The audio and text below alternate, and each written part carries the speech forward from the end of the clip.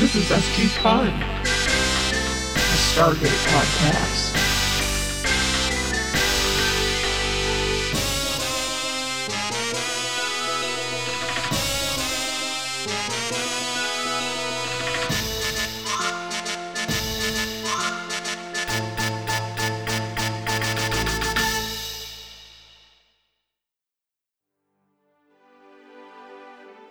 Ask me again.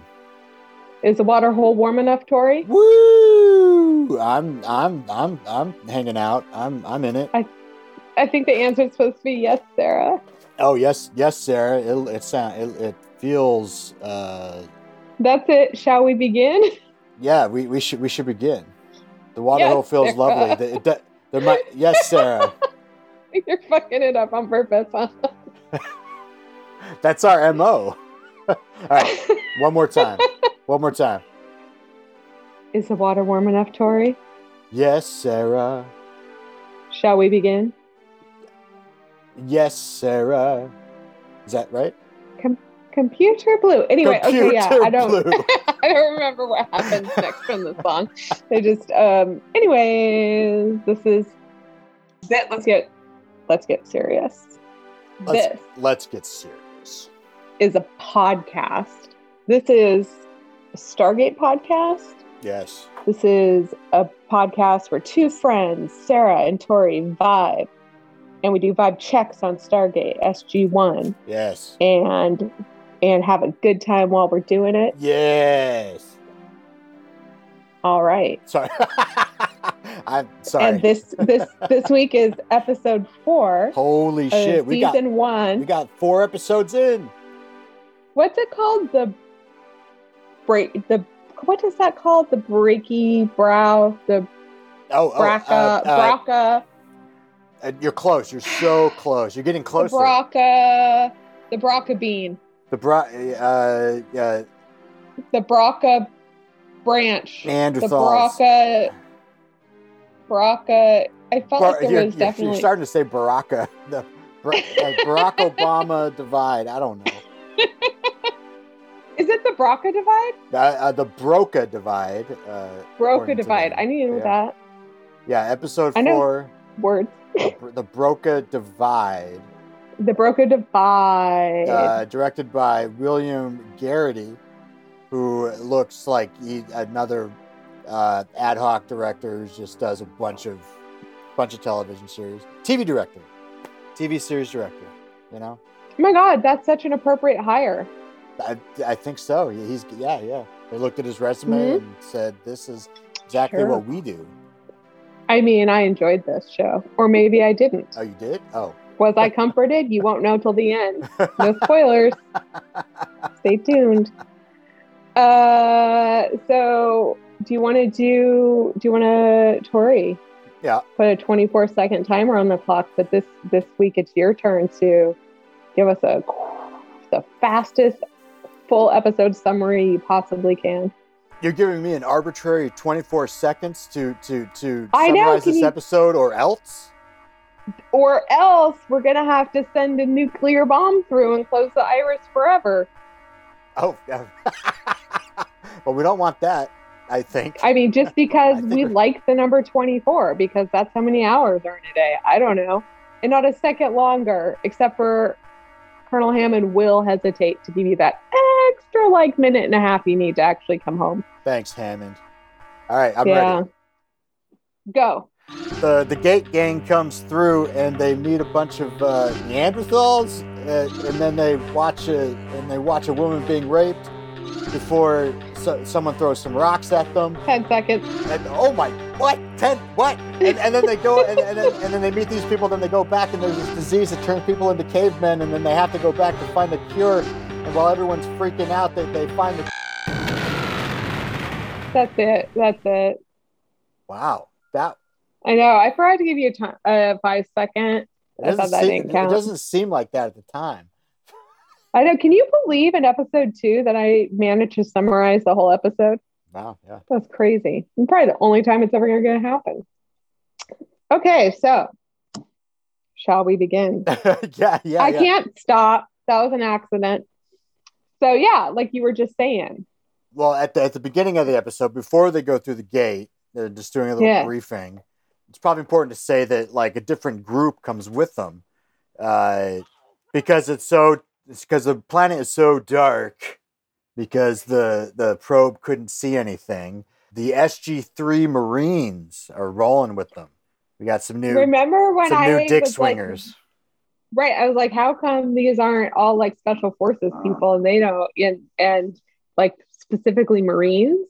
And then this is great because this is the first episode now that we've introduced. I mean, if Stargate Team 3 is Marines, or like 3 through 9 Marines, like Stargate, we know SG2 is not a Marine squad, but it's like that, like all other 7 of them are Marines, I guess. I don't know. But like, it's great because now we're going to get some inner branch Like, squabbles. oh yeah, it happens immediately. I love an inner military branch squabble. Well, as they're going through the gate, like the main Marine, like straight up just aggressively pushes Sam out of the way, and is like, "We'll take point."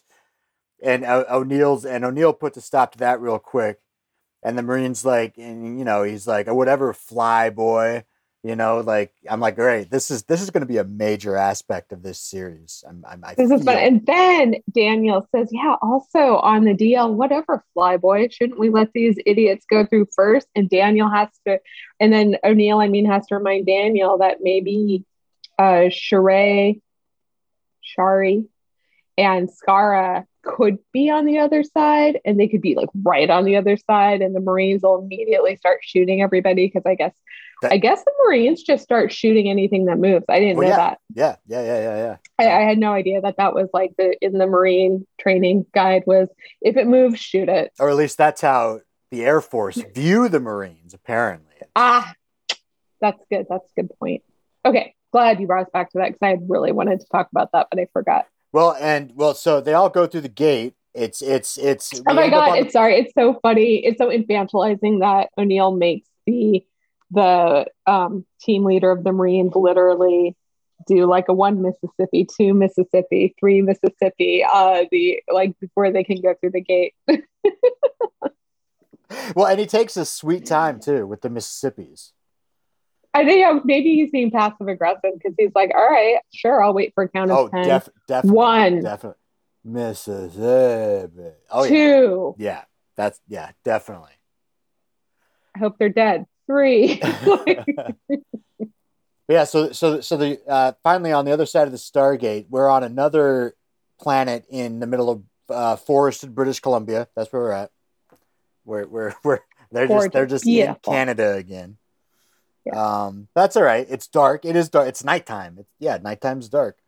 But even in Canada, apparently, or should we say on Canada? Even on Canada, yeah, it's dark at night, or it's dark on this side of Canada. I guess is what we find out. It's always dark.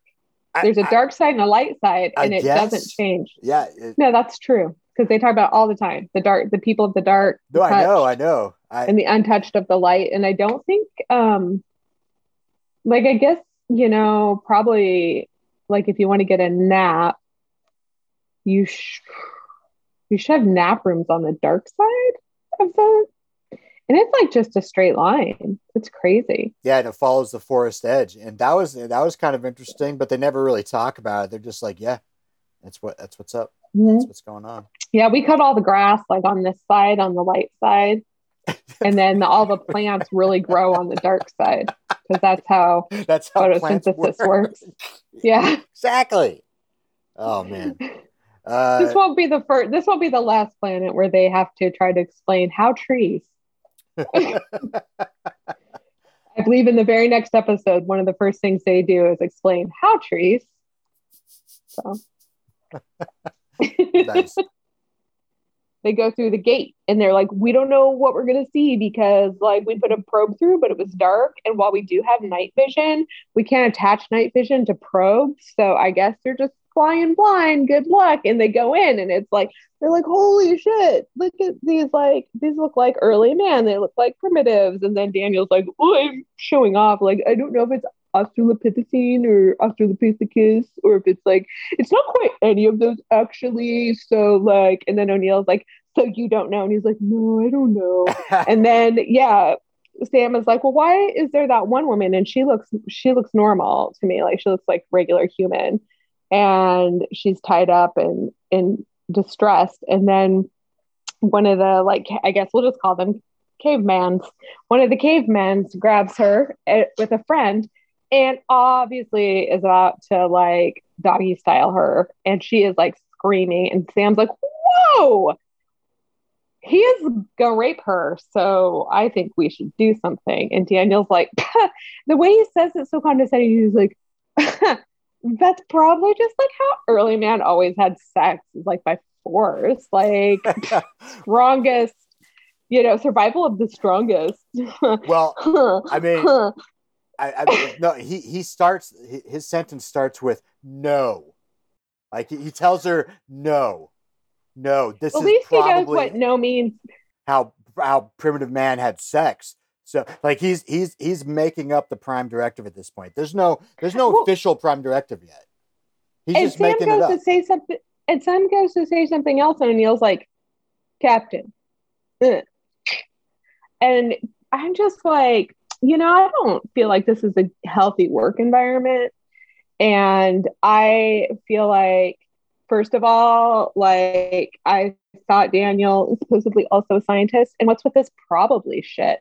Also, this episode should be titled Never Take Even a Glass of Water from Daniel. Never go for a walk in the woods with Daniel. Never just never be alone with Daniel, and never date any of his friends. And fuck, like okay, I wrote that down. Never borrow Daniel's phone to do a Google search, because you don't want to see how it autofills. Just like fuck Daniel. And how he says like no, like someone's being raped, the irony of his giving a firm no. Yeah, it was a firm no. The irony of him giving a firm no and expecting it to be respected while there's literally a woman getting raped 10 feet away from them. And Sam's like, and Daniel brushes her off, and Sam's like, no, I'm gonna go help her right now. I'm fucking gonna save her. And then her fucking boss is like, bitch, you better not. I want to see what happens. That dirty motherfucker. O'Neill's a real piece of shit. I don't know. But I hate everybody but Teal'c and Samantha. Although I feel like this is the episode where they start making Teal'c like frown all the time. Grimace. Like he just had kind of a neutral face, and they decided he didn't look stern enough. I mean, so now he's like really laying it on thick. Yeah. He looks like he's smelling bad farts. Yeah. Well, all the time. Well, I think that'll probably happen for a while, but according to the posters that I'm now seeing on YouTube for the TVs, movies that they've made, on those posters, Teal'c has like he's just looking boyishly handsome and like half smiling. So good. He looks great when he's fart smelling. It's a slow 10-season warming up to right. I'm just going to say, though, his face looked way more normal the first couple episodes. That's all. But the woman does get saved, not by them, but by some Deus Ex Machina rock throwing. So they scatter, and the rocks are being thrown by some people in their attire was interesting. It was like white discount burqas. They were like really yeah, they were a little see-through. They were a little like stiff and weird. They didn't drape well. It was like very butterfly discount netting. Store. It was not cool. Yeah. They meet up with the gang, and the gang's like, and they also speak English. And the main one, he calls themselves the Untouched. Can we just stop for a minute and say that about every other episode, there's a language barrier, or not a language barrier? Okay. Is there? It's not. It's so inconsistent. He uses these Wessels.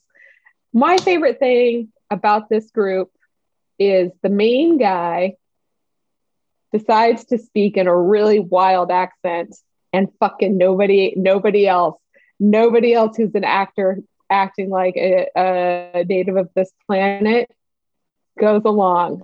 So this guy just makes a bold motherfucking speech choice, and everyone else is like, fuck you, Ted. And I thought that was pretty fun. Especially, I watched it right before recording. I watched it at 1.5 speed. Oh, okay. And it was even more delightful. Would that be called an inverse Kevin Costner? Where yes, like, yeah, okay. I get it. Where instead of being like, yes. English dialect, no, I don't need to. We probably should have a dialect. We should call this episode Inverse Kevin Costner. Because also I feel like if I think about the movie Bull Durham, he was pretty into consent. Oh, okay, yeah. But was he into consent during Waterworld? I don't think anybody was. I mean, sort of. Not really. Oh man, that Waterworld. That's a big shell to crack. Let's just call this episode Inverse Kevin Costner and hope it has multiple meanings. Well, yeah. So the Untouched, they think the gang are gods, and it's dumb because O'Neill's like, what? That's crazy, and Daniel's like, we should get used to this. Yeah, this is probably gonna happen a lot. And it's like, no shit. Like, come on, yeah. O'Neill. This has already happened 3 times. You're 3 out of 3 for this.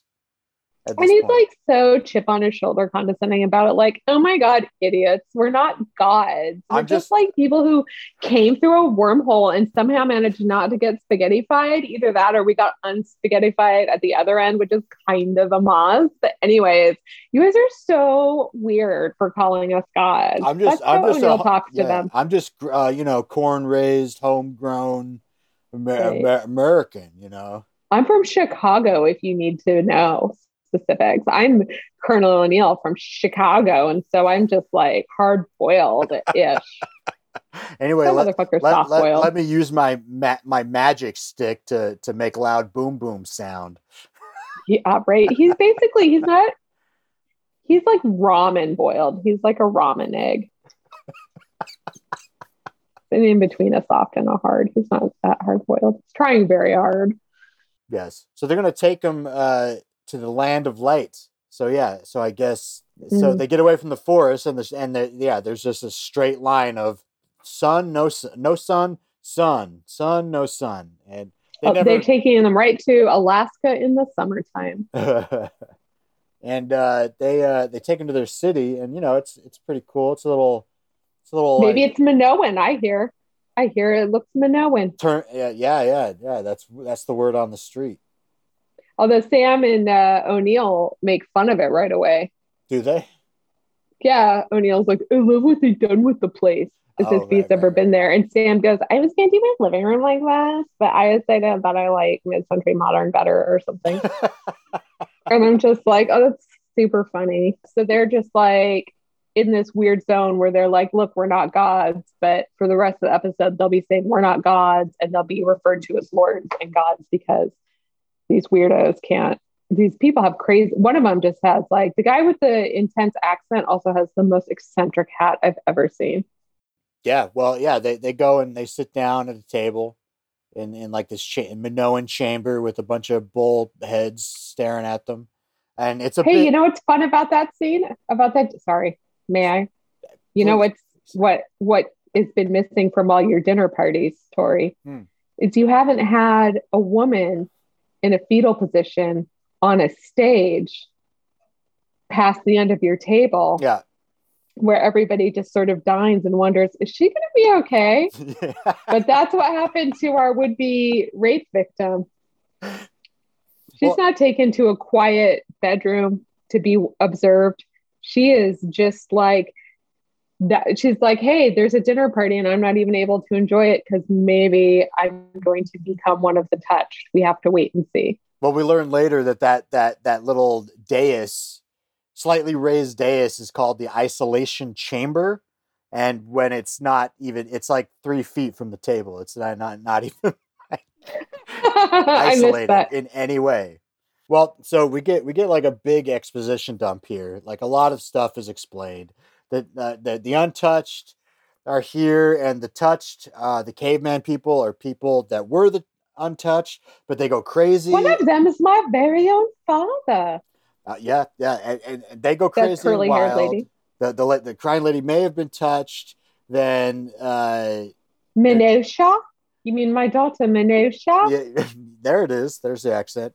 And I then can't quite do it. Minosha? like they think It's weird. the touched are touched by the dark gods. The good gods haven't been there for a while. So O'Neill's like, okay, so the good gods or the bad god, none of the gods, which are the Goa'ulds, haven't been here in a Right. while. That's what he concludes. So he's just like, let's roll. Let's get out of here. We're done. with Right, this. and Teal'c finally gets to talk because he explains that the dark gods are the gods of the underworld. Yes. And which I'm just like, Jesus Christ, the above world gods are like terrifying enough. There's also underworld gods. By the way, who the fuck are these underworld gods if the Goa'uld are, or as Hammond calls them, the Gould, if they're the above ground thumbs up gods, they're pretty terrible. Who are the bad guys? Yeah. And do we ever find out? I can't wait to know. Yeah, I don't know. Or is it just a convenient plot maneuver? I don't know. I mean, O'Neill's not worried about it though, because like for him, the main mission is to find the Goa'ulds, where they came from. Like that's really like what they're trying to do. They thought That's this true. planet would be it because some of the symbols on the cartouche match where the Goa'uld went, but alas, it's not. So he's like, I'm done. And then That's right, because their key thing that they're still focused on, the long-term goal here, is to find Daniel's property/wife. Yeah. And O'Neill's surrogate son. Exactly. Yeah. And And also Daniel likes having a property wife. Right. Obviously. Sorry. And the and the threats of the Goa'uld as well. You know, they want to know where they're. Oh, right, because they could get on their ships and actually fly to Earth. So O'Neill's like, all right, we tried. Let's go. And then Daniel is like, no. We gotta stay here, and we gotta study this culture for a bit. Right. And We're like, not going to stop any rapes, but we should definitely just like hang out and contaminate it as much as possible. Well, and the thing is that, see, it's weird. One, like, I don't think Daniel's a good fit for SG-1, like the reconnaissance. Thank you. Mission. He's not a good fit. He should be on like SG-5 27? or 6. Yeah, the 27? Sure. Or maybe the scientific one should have letters instead of numbers, like SGA or something, you know? Sure. Like he shouldn't be on the reconnaissance mission. 2, when Daniel's been talking nonstop and worrying nonstop about his wife. Yeah. So, and then now all of a sudden he's like, we can wait a bit. They have bulb statues.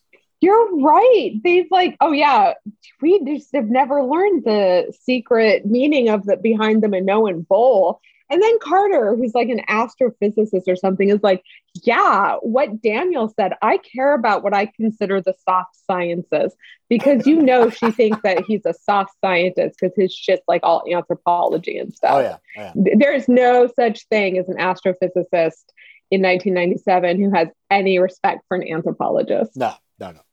Zero, probably not even in 2021. So yeah, it doesn't make sense. They've given him like competing, like his character drive is like they're inconsistent. Yeah. Is it find Sharai as soon as possible, or is it study the fuck out of these planets because science is so exciting that I don't even care what happens to my wife? Like my husband is extremely excited about architecture. And I like to think, like, let's say we're dealing with like a Taken situation. So I go to France and I get taken. And let's say my husband decides to like like upload from the Matrix a particular set of skills. But while he's there, because he's an architect nerd, and I've been to France with him, he's like, oh, wait, I know I've seen this one cathedral like 8 times, but it has been at least 14 years since I last saw it. So before I find Sarah, I just want to take one more peek at this one wall in this one goddamn cathedral. That's what Daniel's doing. Yeah, no, I agree. Well, and it goes and this keeps going because they do leave. They go back to the gate, and we cut to back on Earth in the briefing room. The argument keeps going, and Daniel's like, "Yeah, we have to go back and study." And I just don't get it because it's like the planet's not going anywhere. Study it later. You got bigger and why does fish to Daniel fry. have to personally? Yeah, it's like not that big of a deal of a planet. Like there's Minoan Bowls. Send like the bee study team. Yeah, exactly. Like it doesn't have to be your lead guy, your lead study guy. Send the interns or something. Yeah, exactly. Or I bet there's like they could like just send some professors from like Harvard. Yeah, there's so much stuff. Yeah, they're not going, and it's going to be fine, Daniel. Just relax. Do you remember your wife? Send some actual people from the Middle East. I don't know. Where were the Minoans? Oh, they were. That's like because this is like I'm sorry, this is like 7th grade social studies. I don't know where the Minoans were. Who remembers? Well, yeah, well, and so they're sitting around and they're talking. They bring up the name of the episode, Broca Divide. Yeah, I can't remember why or how, but like and this is where I like O'Neill because I was like, I feel like I should know what that is, but I feel stupid because I don't. But O'Neill sounds so fucking stupid when he asks what it is that I feel smarter than O'Neill. So that's nice. What's the Broca Divide, dude? Why should we care? That's O'Neill's whole attitude. And then we learned that the president agrees with Daniel. General Hammond called him up, and the president, who's not to be seen yet, is like, yeah, I think the plan we should bounce around willy-nilly through like the infinity of space. And if you land on the wrong, looking for the threat, but if you land on the wrong planet, please divest like time, people, money, resources to study this planet, and before you're moving on to the next one. You know, I'm sure the Goa'uld will wait. Man, you make Bill Clinton sound like a monster or something. I thought he was still. Is he not a national hero anymore? Wait, is he? Wait, did we decide that Clinton's president right now? Like in this universe? Oh, I don't know. I just figure it's 1997. No, it makes sense. He's and later on, like Dan, they got bull statues. You got to check that out. Yeah. Well, yeah. So while they're talking about this, Lieutenant Johnson from SG3, one of the meatheads, he's been ramping up some intensity in his seat for a while. And what's his name? Johnson. It just starts it starts with one nostril. Yeah, kind of toward Teal'c, where he's like, "Mmm." Yeah, and he starts shaking a little bit. And Teal'c kind of notices. Yeah. He grimaces at. He just grimaces like, towards his direction. That guy looking. That guy's like that's. And Teal'c does his like even makes his like lower lip pout out further. Like he smelled an even worse fart in the middle of smelling a really bad fart. And then he's like, he's side-eyeing him going, what this guy's doing is beyond side-eyeing me because he is a Jaffa. He just cool slams this motherfucker shit, on the table. And the guy just keeps the guy acts like he is on motherfucking PCP. He just keeps freaking out, even though Teal'c clearly has him. And Teal'c's like, General, I would prefer not to hurt this man. Yeah, it's and then, so badass. I know. And then the MPs come over and like cuff him and take him and put him in a cell or something. And they're like, what's his problem? And we're like, no one knows. No, the general, it's almost nonchalant. He's like, he's like looking at John. He's like, dude, like, what's the deal? Like, what's wrong with you? I know. The general was like, the general doesn't even order the MPs. Like, the general doesn't even give like a hand signal to the MPs to go over and grab the guy. When Teal'c's like, I would prefer not to hurt this gentleman. The general just stands there dumbfounded as always, like kind of hapless. And then the MPs are like, oh, we should do a thing. And so they go and do it. And then the general's like, wow. So anyway, the next point on, as you can see on the PowerPoint, yeah, and then another member of SG3 also, right? SG3 just starts coming down with it like mad. All the Marines, yeah, like Sam and Daniel are hanging out in the big room, and two of the Marines are fighting upstairs in the briefing room. Oh, this was cool. They crash through the glass and fall like 40 feet down to the ground. I'm so glad you brought this up, because the first time I watched it, I was like, why is that regular glass? Oh, well, yeah, fair enough. Yeah. Isn't it weird that the Marines all get sick first, even though they waited a extra, like a passive aggressively long 10 seconds before going through the water hole? Well, maybe it's just because they were hanging out. They didn't go to the light side. They stayed on the dark side. Oh, sure. Just like near the gate. Yeah, that's probably it. Well, yeah. So these two, they fall to the ground, and they're hurt. And Carter's like calls a medic, and then they like right before the cut, like she like does like a quick scratch on her neck, and you're like, oh shit, yeah! she gonna be Which infected. I don't know. Is this like does by the way, can we talk about how this is directly the plot of a fucking TNG episode where they devolve? Yeah, it is. What season? Devolution is totally like, because Deanna Troi like devolves into some sort of like weird swamp creature fish form, and so she's in her bathtub, and like Will Riker, Jonathan Frakes. So this was in this episode. So they all devolved, like Jonathan Frakes, who turned into a caveman. In episode 4, or episode 4. In episode 5, there's a guy right in the opening who gets his head blown off, and his name is Frakes. And I'm just like, do they have beef with Frakes? Holy shit. I feel like this whole show so far is about trolling Jonathan Frakes of Star Trek. Oh, yeah. But that's probably wrong. Because also Will Riker is hella into consent. So this show's definitely a whole Jonathan Frakes troll event. Like, that's his thing. He is horny for consent in Star Trek. Okay. So now we cut to the other scene that you probably wanted to talk about. Oh my God. So it's pretty amazing. It's like all of a sudden, first of all, men's locker room. We're in the men's locker room. The next thing you know, Samantha is symptomatic, but still looking good. And for some reason has what appears to be an Air Force issue hemmed crop top, tank top. Because listen, it'd have been so much more believable if it'd been jagged and cut off. Like if she was like, oh, I'm gonna turn into a horny monster, and she just scissored the bottom of that off, because that's what a normal regular woman would do. So anyway, she goes in. Wait, what?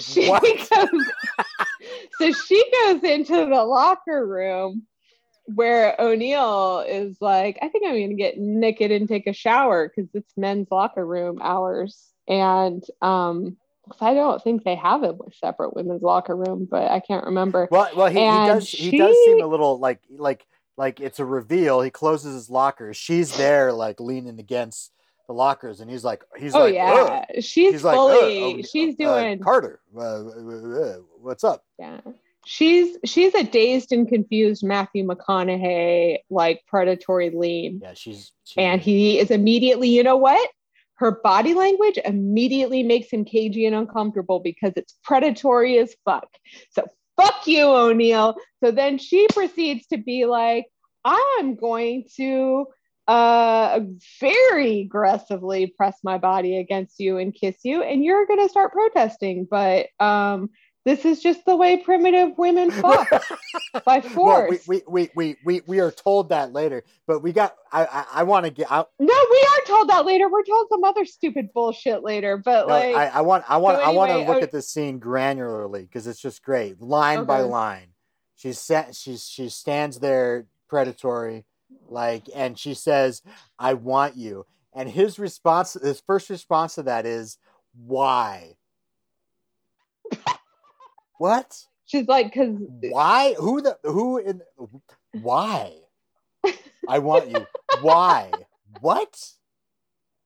That is weird. I didn't even notice that. I was too busy being like, "Fuck you, O'Neill." How you like me now? Okay, bitch? so her next line is, she ignores the why. She's like, "Do you want me?" And he goes, "No." And then not like this. Right, because she is like, they had to put that in there. She is fully. I feel like they're trying to create, like they're said through this episode, they try to create as if there is some tension between those two, but they have zero chemistry. Well, they've been doing. I mean, they did that a little bit even in the third episode. There's a little bit of stuff going on there that they're trying to inject. You know what I mean? It just doesn't work.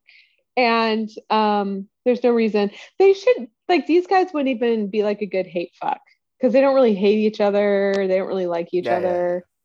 Yeah. Anyways, so O'Neill gets basically she proceeds to totally sexually assault him, and he manages to wriggle away, but he is shook. He is shook as fuck. She is taken away to the medical unit and strapped down to a bed. Well, O'Neill is talking to the doctor, and the doctor is a new character, Dr. Janet Fraser. Yeah, lady doctor. She's a lady doctor. She is. And she kind of does a little bit of an exposition dump at this point. She's like showing, like, this base has a lot of isolation chambers. We're gonna put the people in there, and they're growing brow ridges and they're growing hair. Yeah. They're behaving like primitives, and she basically is like, it's a viral organism of they're all some growing kind, and it's making them look like cavemen, or they're devolving and they're all just acting like animals. They're just apparently being primitive means always being angry and insanely destructive. I know. See, that was also, I will say, like, and this is so funny. In a funny way, I thought of the Geico commercial where the caveman is on the the thing that you definitely walk on at the airport when you're late for a flight, but that little conveyor belt that will move you along, and he drives by the Geico ad and he's like offended, or walks by. And I thought about that and I was like, again, like this idea that early man, we don't know fuck about it. Definitely rapists, definitely always angry. And this is something really important that I'd wanted to mention when we were talking about primitive man being rapist, is read a fucking book, Daniel Jackson. There's an amazing book called Sex at Dawn, and it refers to sex at the dawn of humanity. And it deconstructs the notion that they're going to bring up later, like when they try to explain Samantha's behavior. Well, yeah, that's the next thing I was going to talk about. Right. Daniel says, like, "Oh, look, that's just like, you're the alpha male because you're like the colonel," which BT dubs, General Hammond is the alpha male. So, like, it makes sense that she'd gotten sexually aggressive with you because primitive women would choose their men based on who would give the most, like, survivable, strong ass offspring, which, by the way, I still wouldn't pick O'Neill. I would pick Teal'c because he's like a brick fucking house. Also, there's a bunch of Marines around who I think would probably be better candidates for that than O'Neill. And the alpha male is General Hammond. So it makes zero sense to me that Sam didn't try to fuck General Hammond if that's the case. Also, like, again, you can look at other primate species and see that they're not like all like extremely rapey and angry all the time. Yeah.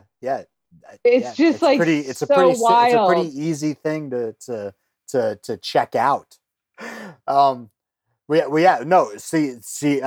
it's Dr. Janet Fraser who says this to O'Neill. That's like, as they're walking around, she's like, yeah, the primitive women, they're not always angry and destructive. They just want to they just get mad horny like that. So that's what's going on. This is the weirdest episode because the men are like, I think man on woman rape is amazing. And the women are like, I think woman on man rape is hot. And that's like, but they're both mad about being raped, but they're both happy with being the rapist. It's wild. And Dr. Fraser, she's telling this to O'Neill, and her last word is, "You should be flattered." Thank you for remembering that, because I was like, yeah, fuck you, Colonel O'Neill. It's a compliment. Oh my God. I would have loved it if she had put her fingers in her pinky finger and her index finger in the corners of her mouth and wolf whistled him as she walked away. That would have been like fucking amazing. So I did. If you want to know at this point, am I comforted? Hell yeah. Okay. All right. He goes and talks to Daniel. Daniel's like, what happened to you? You look like you've gotten a little bit of a fight, a little tussle. And he's like, I don't want to talk about it. And he's like, no, tell me. And he's like, I don't talk about it. I had a run in with Sam Carter. And he's like, what happened? Yeah. She tried to make out with me. She tried to rape me. And then Daniel's like, oh, ew, you're gross, victim shaming, blaming, which is totally a Daniel move because he sucks. And then O'Neill's like, no, it's fine. It wasn't a big deal. It wasn't that bad. I feel fine. And the next words out of Daniel's mouth, which totally makes sense, they're not, are you okay? They're like, is she okay? Where is she? And fucking O'Neill's like, why? And he's like, because I'm worried about her because she's a sex offender and those are my peeps. And so then O'Neill is like, what? But then O'Neill, we realize suddenly isn't just embracing how dare you, if you were my friend you'd support me and not my attacker. We realize that he also is sick, because then he's like, why you want to know about my woman? Why you want to know about Sam? Samantha. What's your interest in Samantha. Sam? Oh, why are you asking about Samantha? Yeah. Oh, you care about her? And so then he tries to get into a fight with Daniel. He beats the shit out of Daniel, actually. I was going to say, which he definitely obviously wins, because Daniel's no James Spader. Would James Spader have fared any better? Is James Spader a scrapper? I feel like his character in Pretty in Pink, just by virtue of being such a rich douchebag, somehow would have been able to have anybody on the floor and kicking them. Okay. And then his Blacklist character would just give them a withering look and they would shrivel up and lose the fight. These are my feelings about it. So anyway, quick side note. At the beginning of that Daniel and O'Neill scene, I love Daniel comes in and he says this line. This is very late 90s. I got on the internet to research Australopithecus. I mean, this is 97, right? So it's like Netscape is coming on. And I fucking laughed for 5 minutes. I was like, I got on the internet. Well, first of all, the fact that the most recent remains of any kind of early man we had found were Australopithecus. That was big news still. And obviously getting onto internet. It was almost like an advertisement. It felt like it was like, yeah. Hey kids, interested in destroying the fabric of our society faster? Can I interest you in internet? You can look up exciting facts like, what is Australopithecus? What is the Jewish conspiracy? What is? Oh God. What's the difference between a lightning bolt and a blue Jewish laser beam? Don't worry, kids. So far, the end of the world will not happen for probably maybe like 20 years. In the meantime, learn to play Minesweeper. Fuck, Minesweeper. 3 seconds was my best, which is pretty fucking good. All right. Okay. So yeah, but anyway, yeah. So they security gets O'Neill off of Daniel, and then apparently O'Neill is infected. So after putting O'Neill away, we get a new exposition dump from Dr. Fraser. She's talking to Teal'c and Daniel, who are fine, and Fraser's like, well, it's an organism. Apparently, it wakes up primitive brain parts, suppresses higher functioning. It's just a disease, basically. And she's but like, it's histaminergic. She's like, I've never seen anything like this on Earth. And it's like, no shit. And, it's not from Earth, you dum-dum. The general's like, are you saying we could have brought a new plague to this planet? Oh my God. I love that this shit. is... I love that it takes until this scene for the general to call the president and lock down the mountain. Oh. I feel like the second Johnson attacked Teal'c was the second that mountain went on lockdown. And General Hammond should have asked the president to have anybody shot and burned who tries to leave. Because how many people left or arrived in like how many hours? Let's just say one. Yeah, who knows? I don't know. Yeah, that's just wild. It's wild.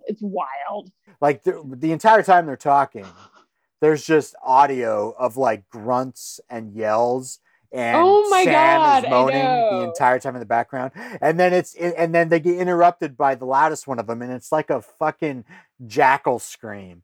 And they all rush, and it's fucking MacGyver, O'Neill. Yeah, and he made an interesting acting choice with the animal yell that he does, that he chose to do. The whole episode from here on out for him is a very interesting acting choice. In fact, from the whole point where he's caveman is wild. I'm going to do an audio clip of his yell. Here we go. Yes.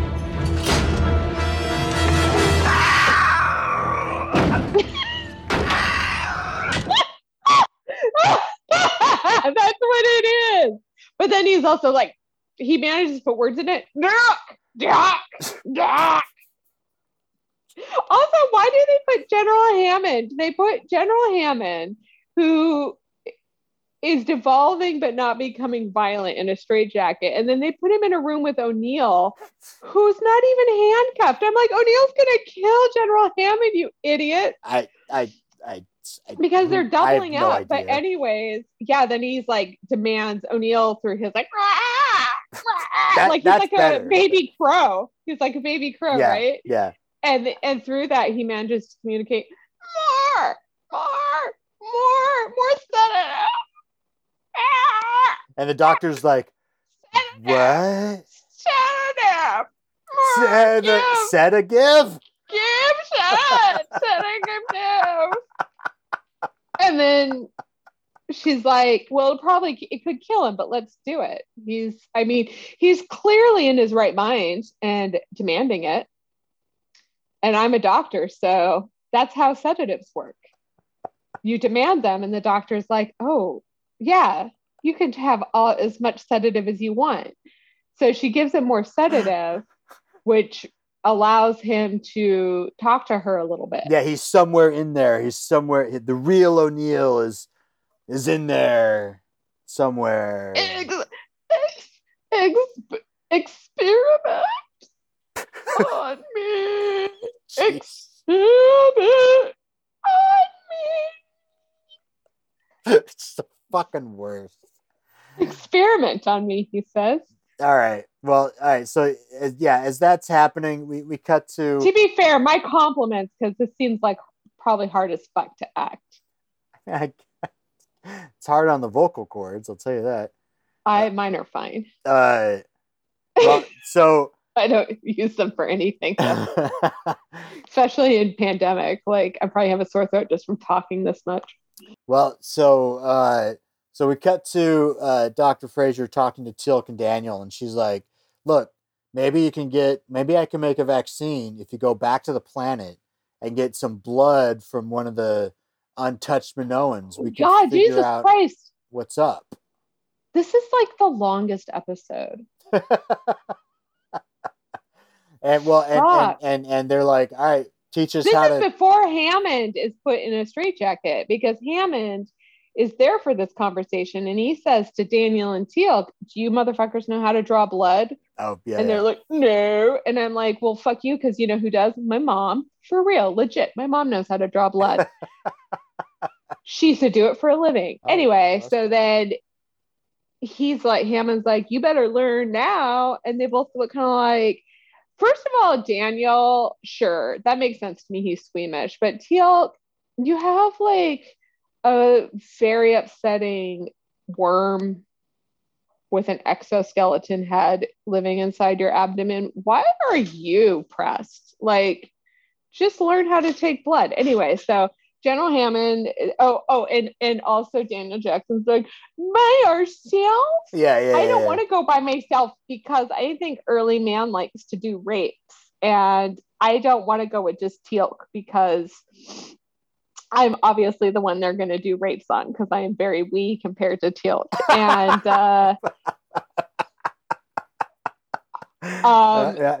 Suddenly things seem different, huh, dickhead? Anyway, so Hammond yells at him and is like, "Do you know other immune people? Fuck off and go. You're going in like half an hour. Get your shit together. Learn how to draw blood." Yeah. Which, by the way, there's probably a ton of people who professionally draw blood who are like, "Oh yeah, it only takes 30 minutes to learn. Fuck you." And so they go.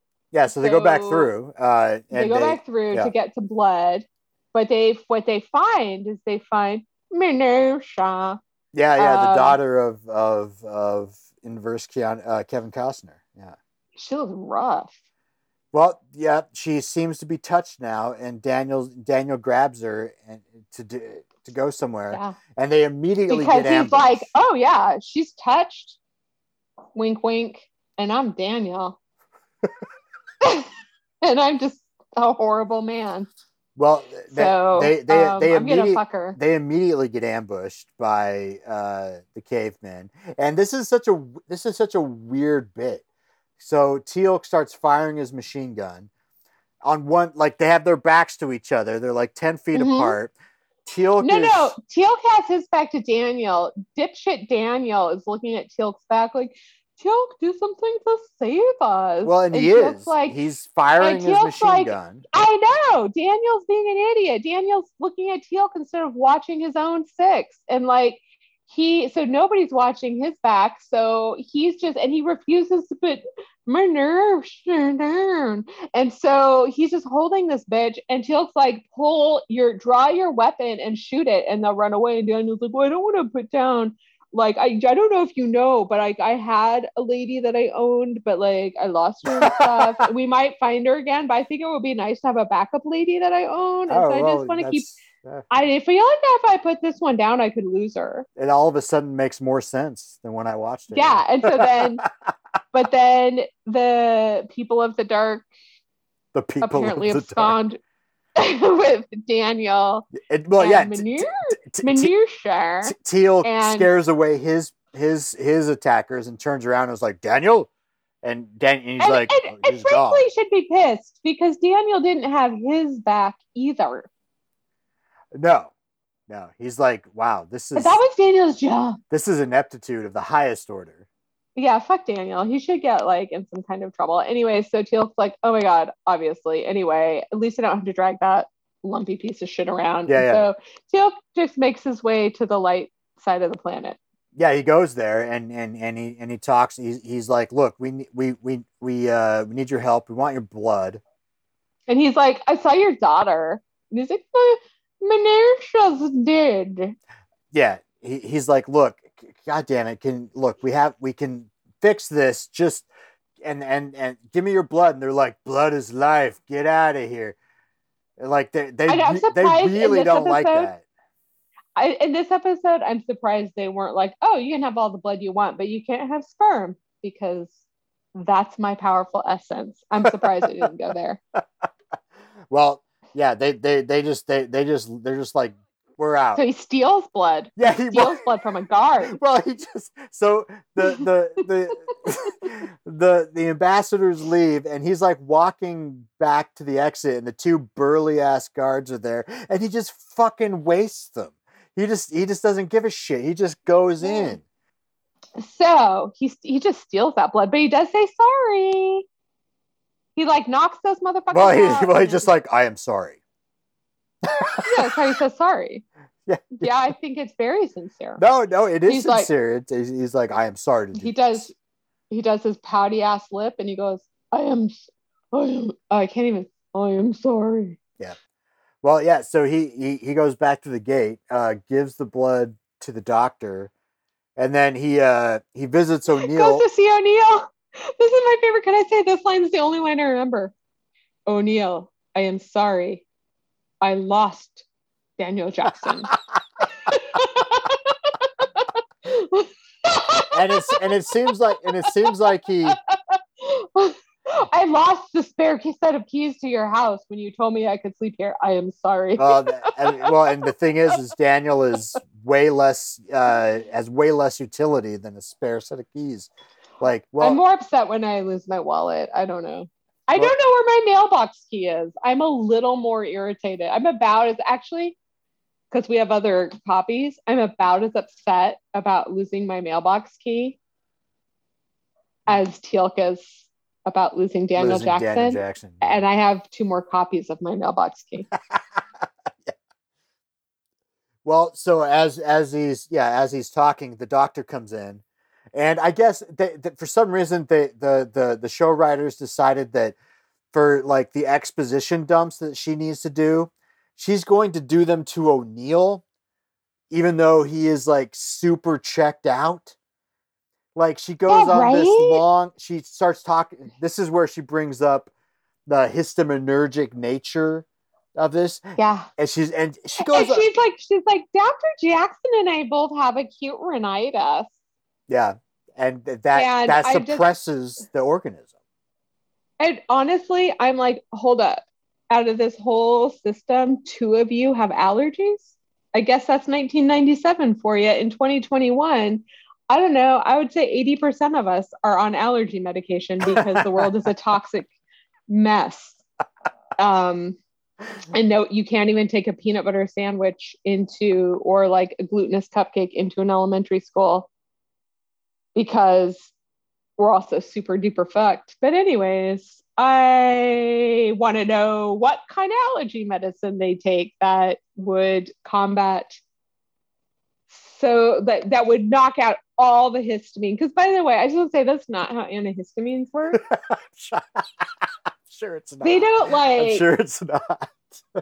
take all the histamine out of your system.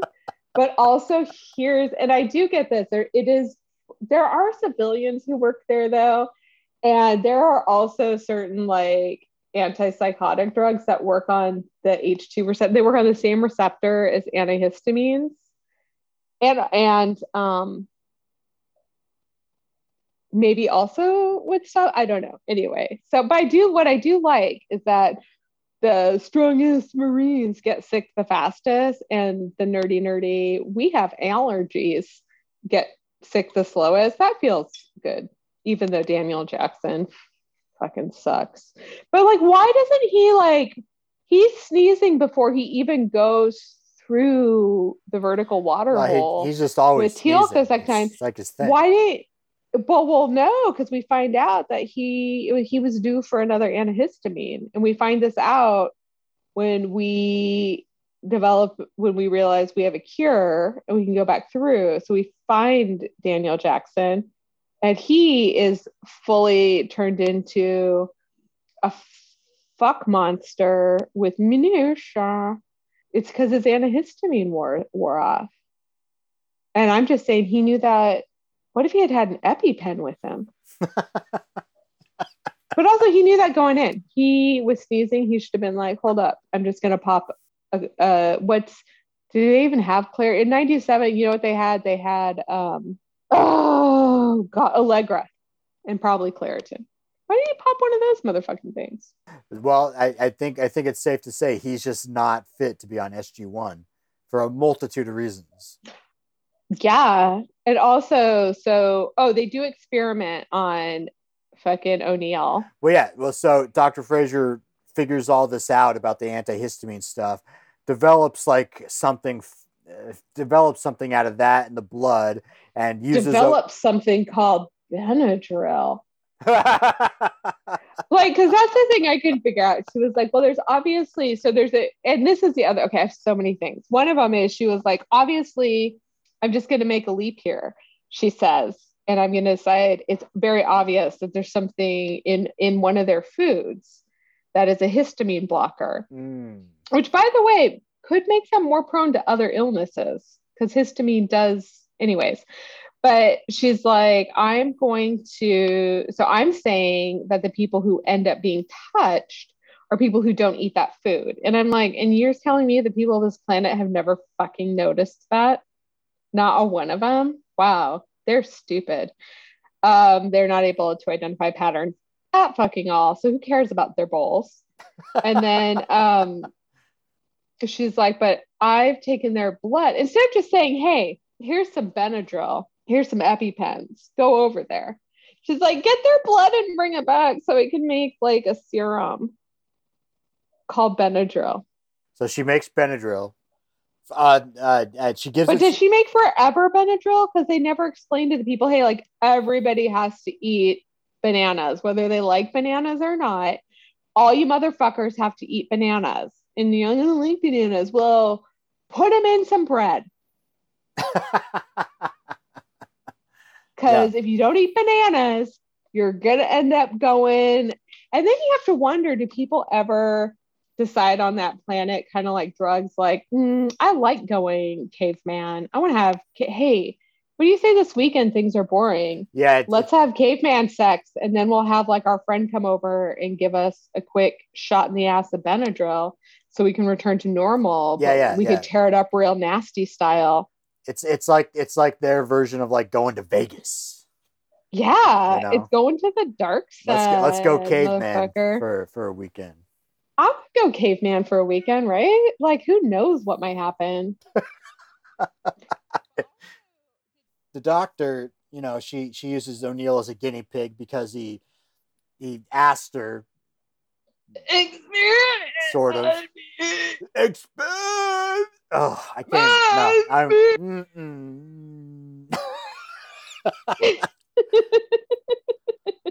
it's such a stupid scene because like she does this like long like pseudo scientific explanation and he's just like looking at her like, and then he's like, experiment, and she's like, oh, I thought you'd say that.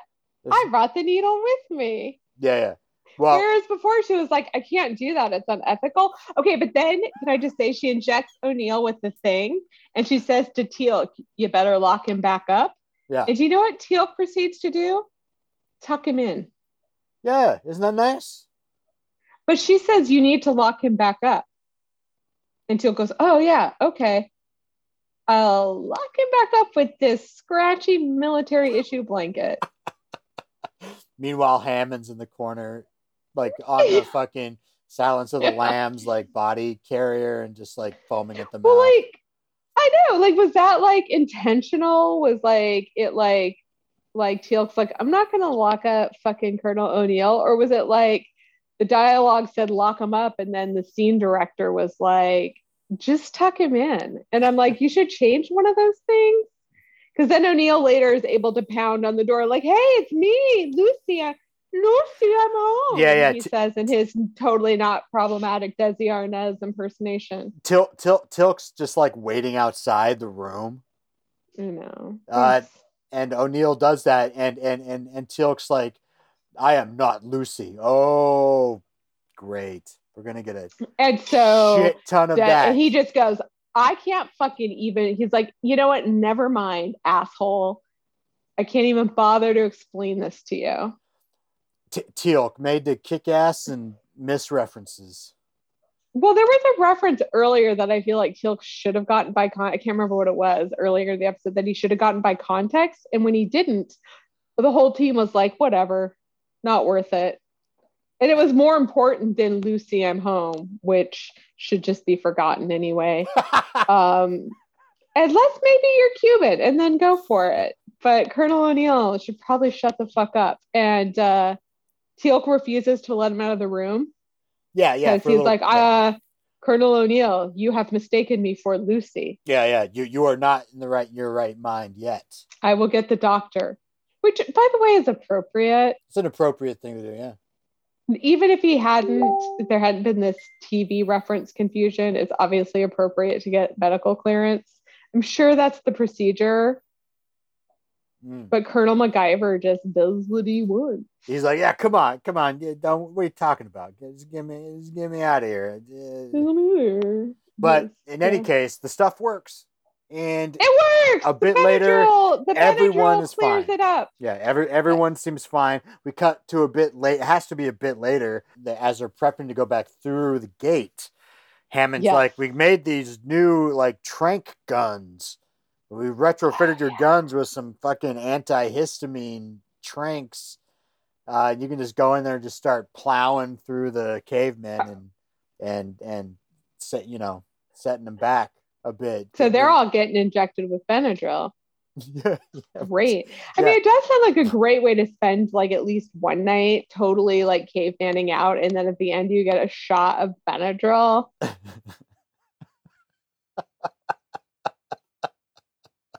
That just kind of makes you like lay and like drool on your sofa for a while. God, that sounds amazing. They go back on the planet to the dark spot, and they go to camp, and I fucking love it. Daniel's there looking like he's just caveman. like he's like eating a big old turkey leg. It's so funny. Next to his girlfriend. Minusha. After they trank everyone at the campsite, they go back. The gang goes back to the Minoan temple. Yes. They take Daniel with them. Oh my God, Daniel looks like shit. Oh, it's a horrible job. It's a horrible as an early man. He's like basically just like holding his upper lips up so you can see his teeth. I think it's pretty funny. I think it's really funny. And he's got his nostrils splayed. The unibrow is fucking it's like a sheepdog. It's like, and he's on his back, so like all of his skin is like gravitating toward the back of his head. He looks very bad. Well, they use him. They're like, we have a cure, and the Untouched are like, what? Get out of here! You're not. Like, you said you told us you weren't gods. Are you gods or not? Yeah, like exactly. Can we please conclude that? But they're like, we'll prove it. They put Daniel in what they call the isolation circle, which is just the slightly raised dais. Which is like right next to the dinner table. Yes. Right. Yeah. So it's the least isolating place you could be. And it's not even a circle. No. But yeah, they cut to a bit of time later. Daniel comes to, and the unibrow's gone. He's no longer flaring his nostrils. Like, where am I? I thought we were going to the dark side of the planet. I wanted to go to the Tashi station. Yeah. Well, so they're like, hey, come with us, Untouched. So they go to the edge of the forest, and all the people are coming out. They're all cured. They all look normal. You think a bunch of fucking like Australopithecus are gonna come out of the forest, because that's why we just had to convince these asshats so that they would let us use the shot on everybody. But then it turns out we already gave everybody the shot with our dart guns. So why the fuck did we just waste our time convincing them? Because the evidence is visible. Their families come back human. We didn't need to see it happen to Daniel. They just need to see Minusha. The unibrows are gone. Yeah. Well, yeah. Well, so the day is saved apparently for PX234. So the Dude, can they crew please honestly give these planets better names? And that was the first thing Daniel said actually when he in this became normal episode, man again. He's yes, like, I thought we were gonna give it a better name. yes, But apparently the writers are really committed to giving all the planets shitty names so we can't tell them apart.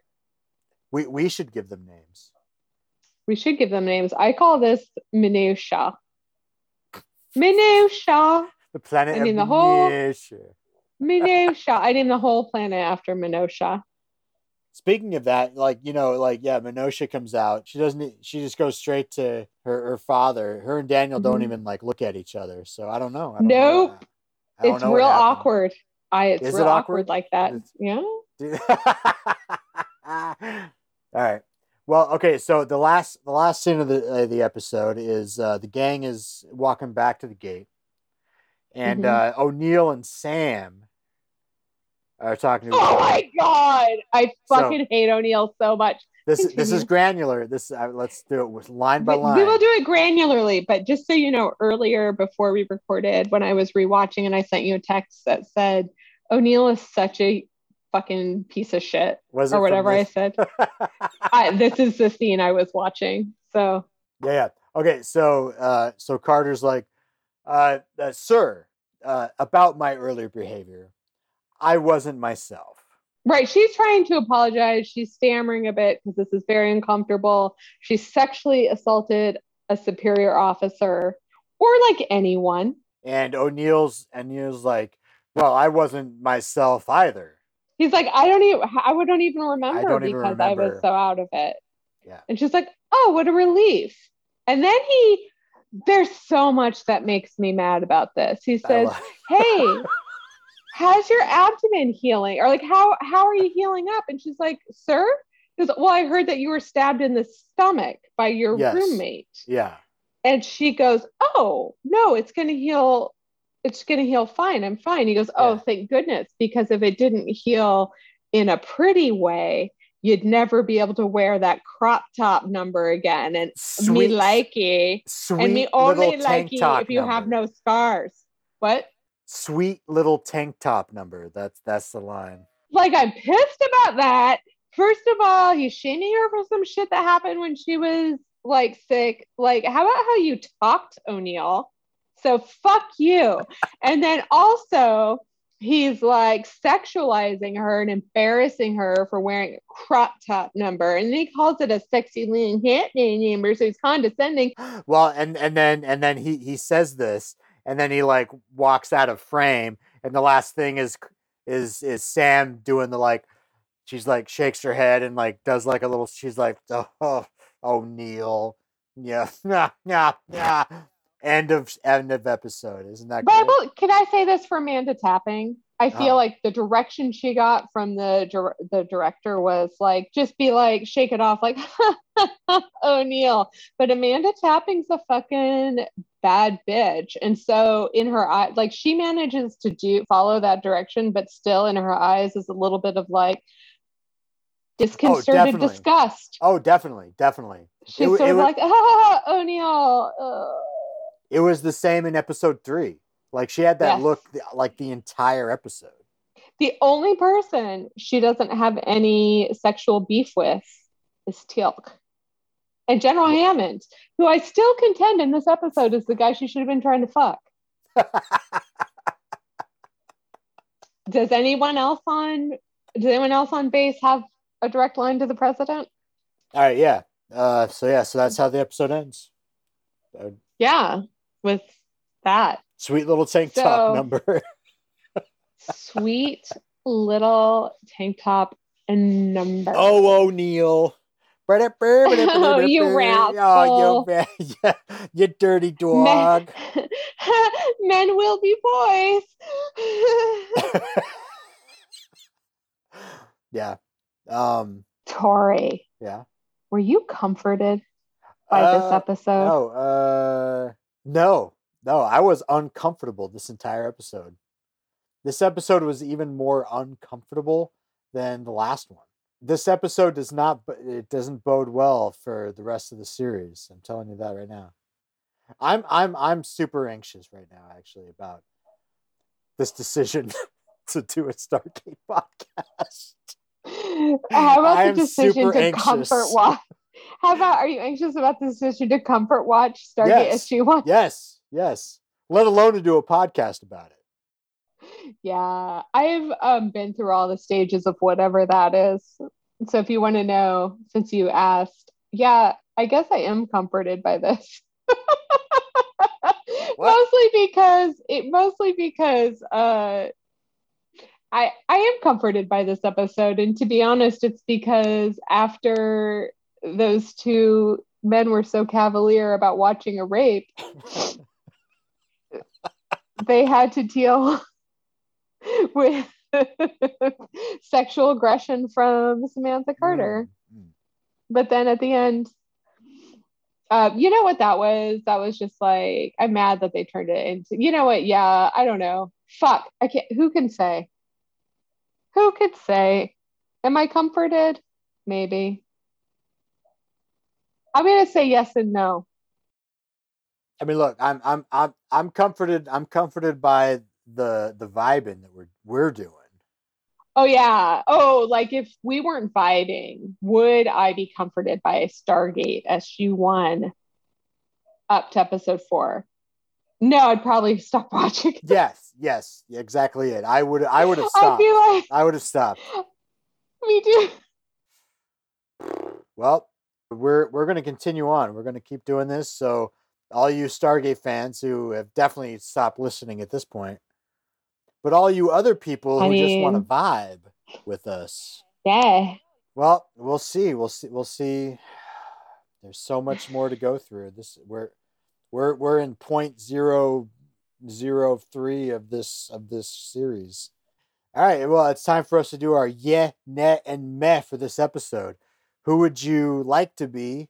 Who would you definitely not like to be? And who do you not really give a shit either way about being?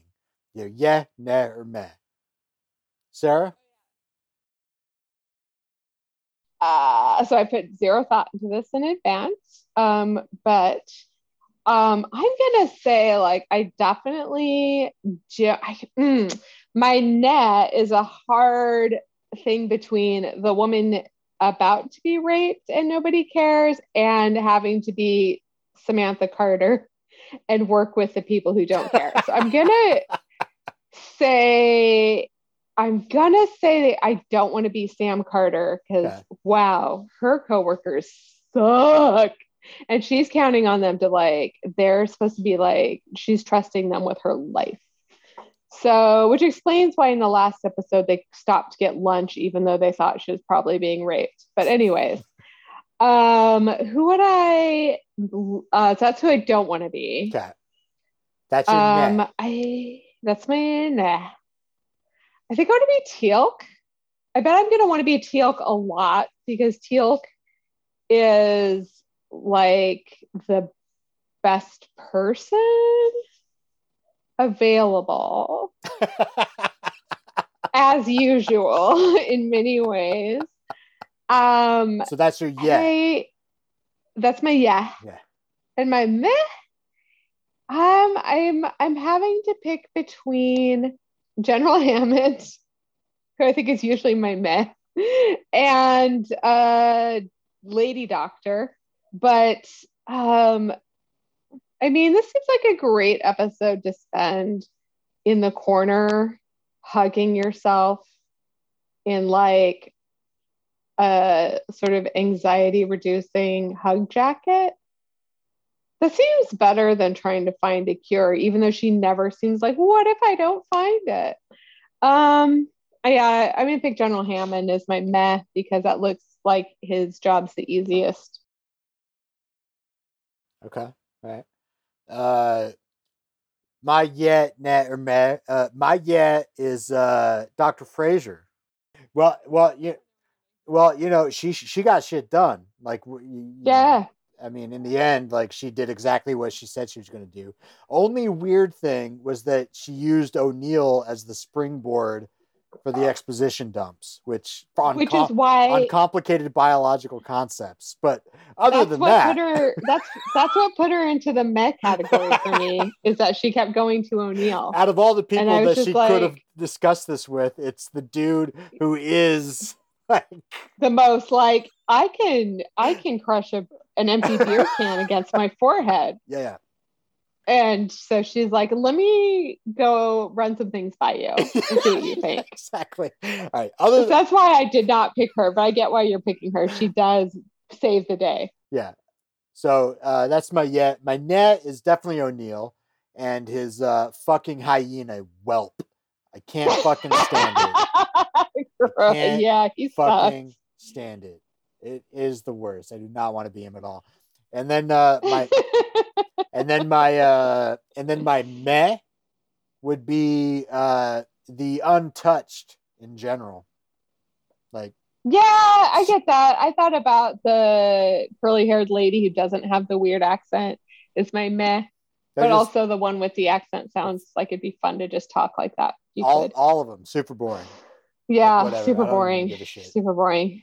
God, this Minoans. That's why I don't remember it from 7th grade social studies. Okay, so All right. so next week It's called The First Commandment. Yeah. It came out. It first aired August 22nd, 1997. So this is, I'd already graduated from college and was working a terrible, terrible job at a local mental hospital for children. I mean, psychiatric hospital for children.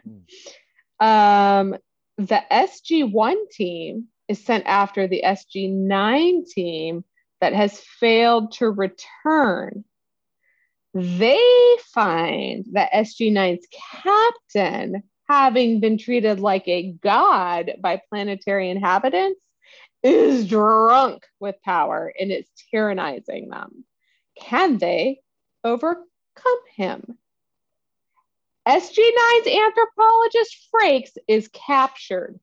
I'm just going to say that just goes back to what I was saying earlier about their secret trolling of Jonathan Frakes by imitating the caveman acting that he had to do in TNG. In the next episode, literally in the first 5 minutes, they shoot dead a man named Frakes and mention several times that Frakes has been shot.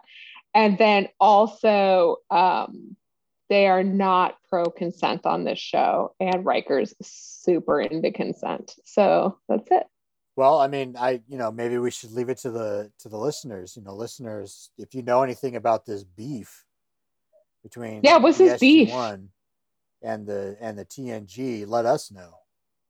Oh, yeah. Is there this could be real. Yeah, it definitely could be. And someone, might, we're a little late to the party, but someone might have figured it out at this point. Let us know. This ain't no tofurkey. This ain't no field roast. This is real beef. And I want to know the deets. So nice. All right, that's how people talk, right? Yes. I need the 411. I ship this. I ship this talk. Wait, is that how it works? Is that how the word is used? Well, anyway. Cool. All right. Well, very young. Well, thanks, listeners, for joining us at the Vertical Water Hole. Yo. We'll see you next time for episode 5. And until then, Sarah. I'm drunk. Let's go. Bye. Bye. Wait, are we really saying goodbye? Yeah. Well, I mean, okay. no to the podcast. Yeah. Okay. Bye.